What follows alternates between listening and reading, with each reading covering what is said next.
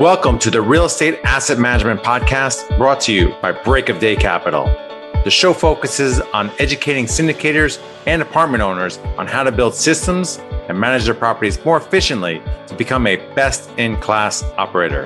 100% straight talk. Let's jump in. Hey everyone, welcome to another episode of the Real Estate Asset Management Podcast. I'm your host, Gary Lipsky. Be sure to join our Facebook group, Asset Management Mastery, where we have a great community of thousands of like-minded individuals sharing resources and best practices.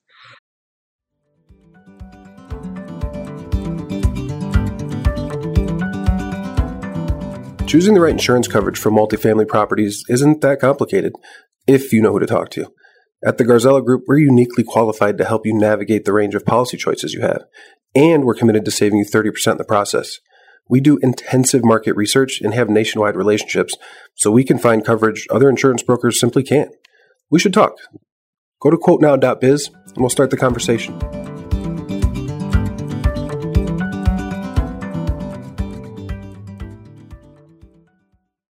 Today on the podcast, I have Brian Briscoe. Brian has been a GP in over 1,000 units worth $100 million, is the founder of Streamline Capital Group. He's developed a multifamily education community called the Tribe of Titans, and is the host of the Diary of an Apartment Investor podcast. Really unique podcast. I was on it recently. Definitely recommend it. Additionally, Brian retired from the Marine Corps in 2021 after 20 years of service to focus on real estate full-time. So Brian, thank you for your service and welcome to the show.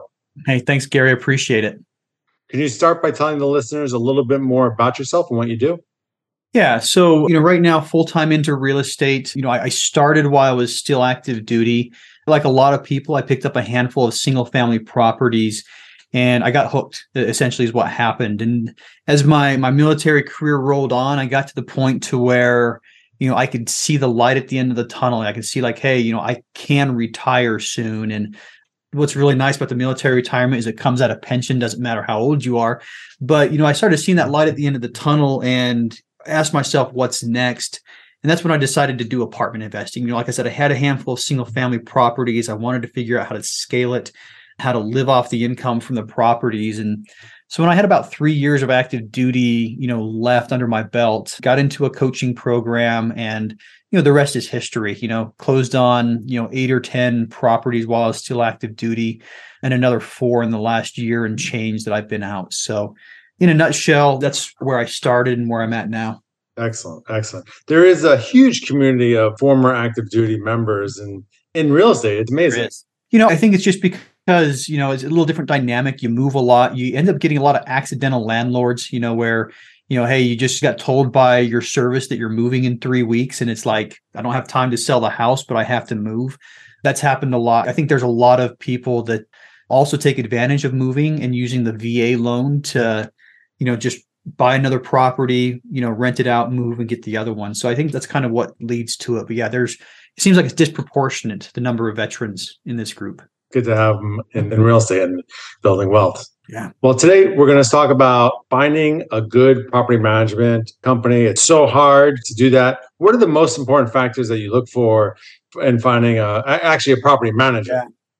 It's really difficult. And I think that's why I chose to talk about this is, when you're talking with property managers, it seems like they all know what to say. You start talking about it and you ask for references. Of course, they're going to give you the people that you can go with them and tour properties, but it's a different thing when they actually start working for you, And so what I've found is, when you start asking the questions, you just got to figure out, what's important to you that they get done, because I might be the only person that has had this problem, but, I've never had a property management company that has done everything that I've wanted them to do in a timely manner, So at the end of the day, I think there's a lot of trade-offs. We just hopped off of an asset management call on a 61 unit property, and the property management company was the focus of discussion. We were talking about, the renovations. They have this one renovation that's taken them 2.5 months to get done, and it's one of those things where you've got to realize, what areas are you capable of stepping in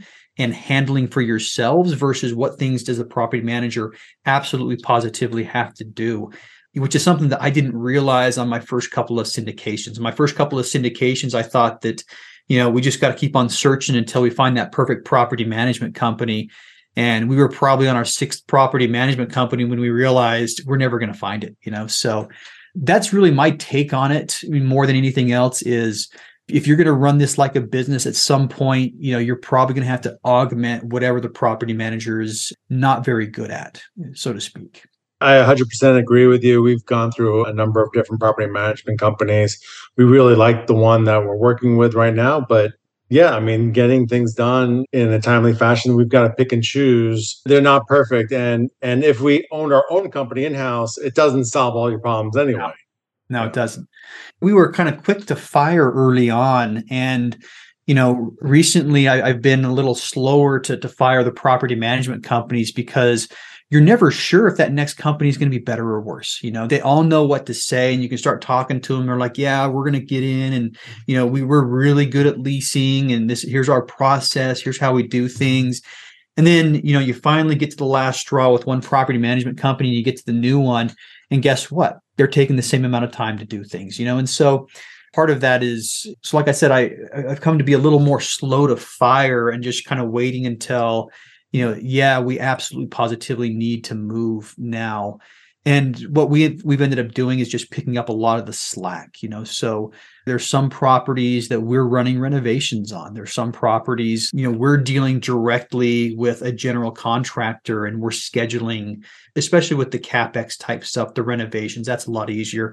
We don't touch the maintenance side, but, if we have units coming open, and we have a property manager that we know is not going to take care of it, it's just, or is slow at that stuff, we'll just hop in and we'll do it. And it's a conversation. There has to still be a lot of coordination with that property management company just to make sure that you're not stepping on each other's toes. But, the end of the day, you have to get the deal done. You have to execute the business plan. There's not a perfect property management company out there. So every once in a while, you got to roll up your sleeves, get your hands dirty. A lot of people forget that they're not the owners of this property. They manage many properties. And so, it's just they're punching in and punching out. And you've got to create some kind of ownership thinking within that staff to really get the best out of them. But it takes time to do that. That's a good point. Also from our asset management call, just, an hour before I hopped on this call, the phrase came up, people are inherently lazy, and the property manager, when you look at it from a property management perspective, and we've seen this with a lot of managers, most indicators are going to come in and they're going to want to try to push rents up, but if you look at what the property manager has to go through to push the rents up, it's hard for them. And a lot of property management companies are going to resist, being aggressive on rents because, they're going to get fewer leads.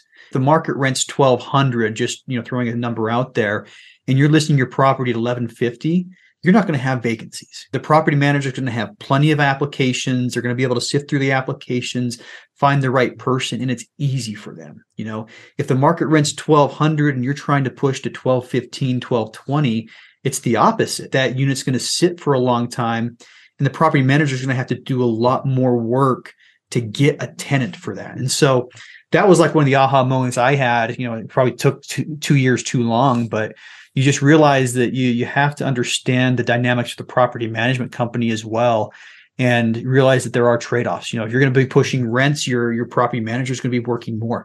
And, if they start working more and not getting the results, they're going to stop working eventually.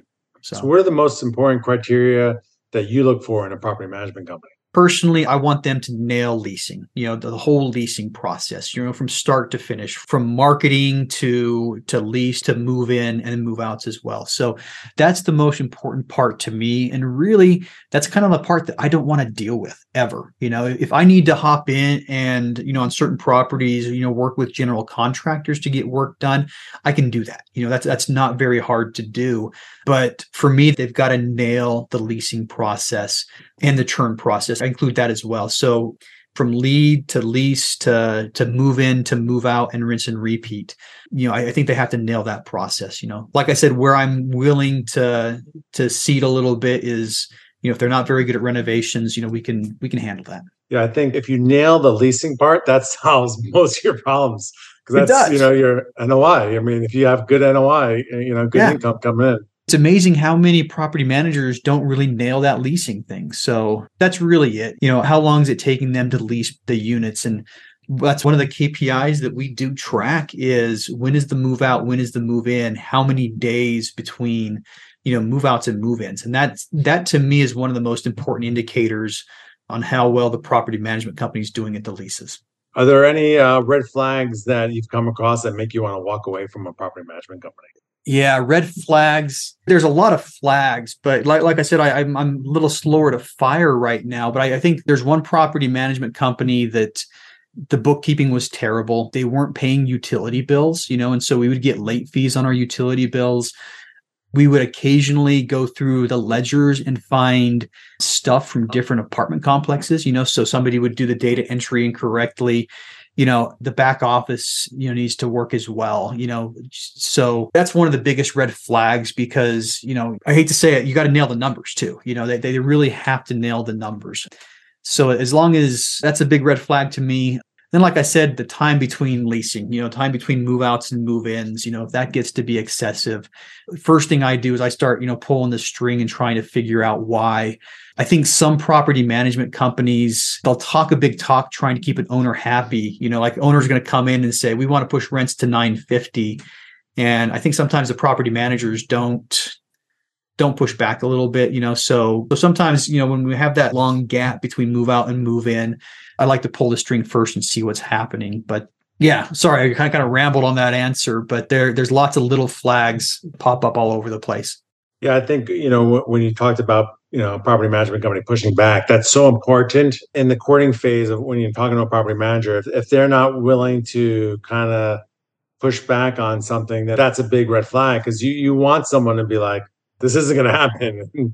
Yeah. I mean, if you can't, it's like that, use that $1,200 rent example again. If market rents are $1,200 and you as the ownership group are like, I can get 13, and you're forcing the property manager to go at 13, you're going to have a vacant unit for a long time, or a lot of vacant units for a long time.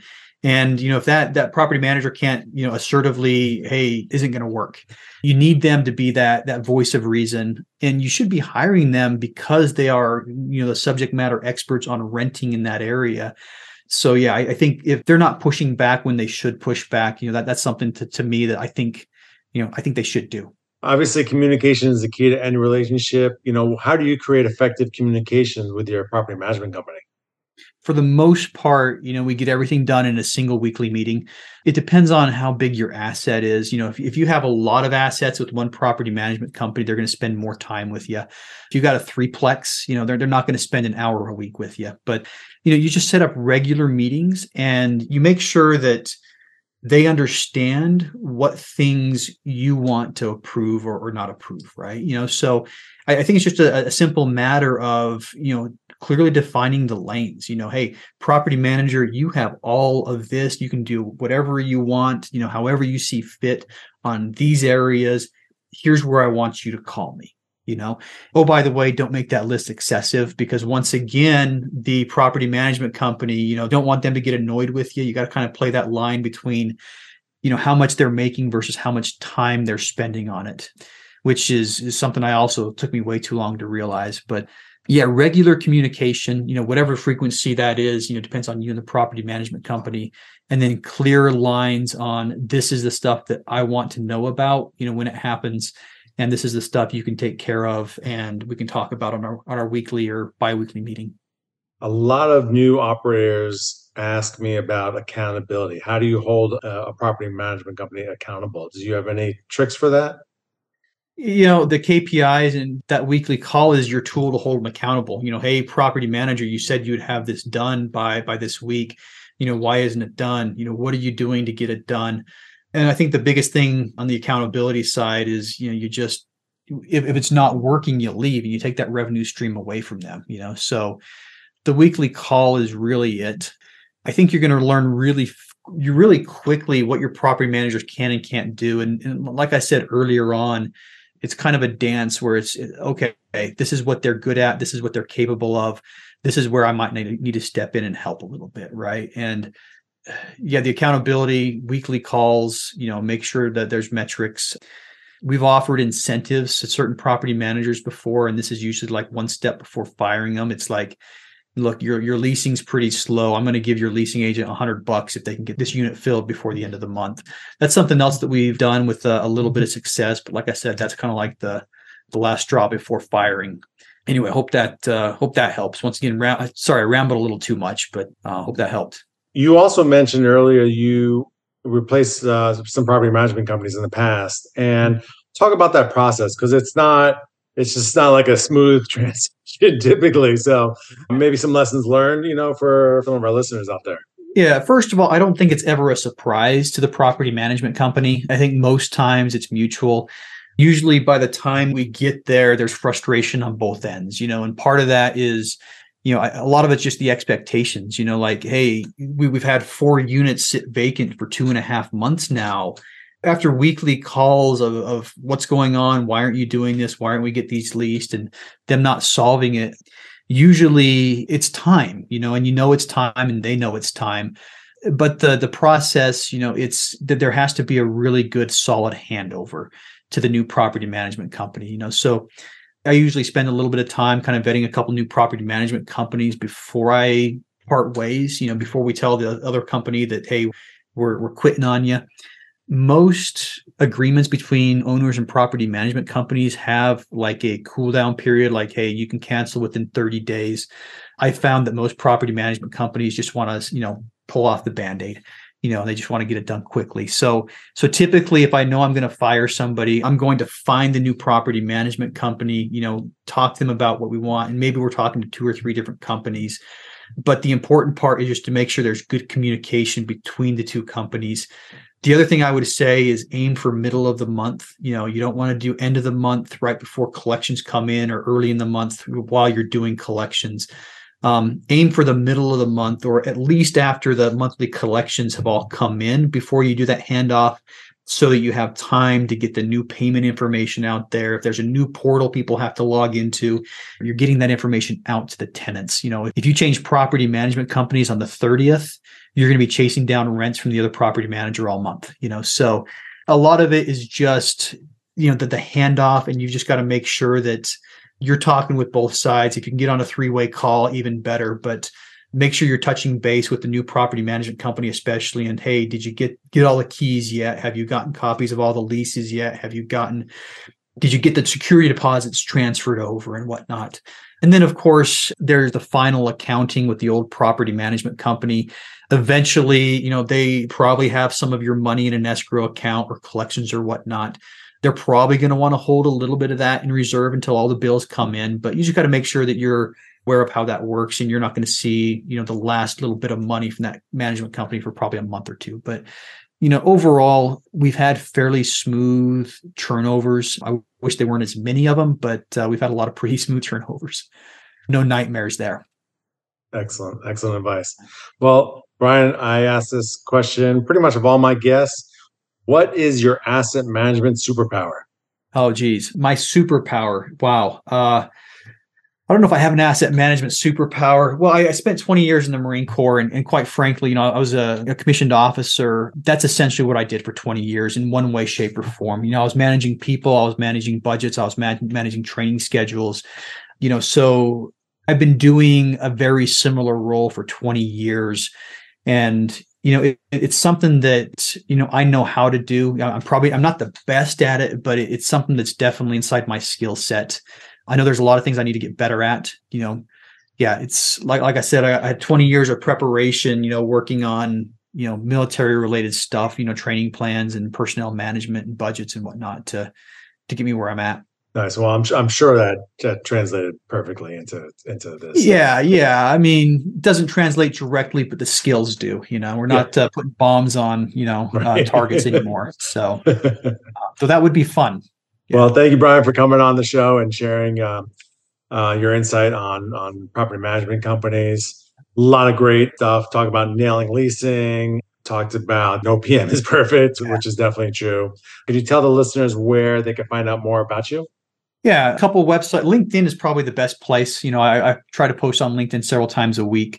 If you want to hear what I'm saying, the podcast as well, Diary of an Apartment Investor. And for the listeners, Gary did recently do an episode with me, so you can pull that one up as well.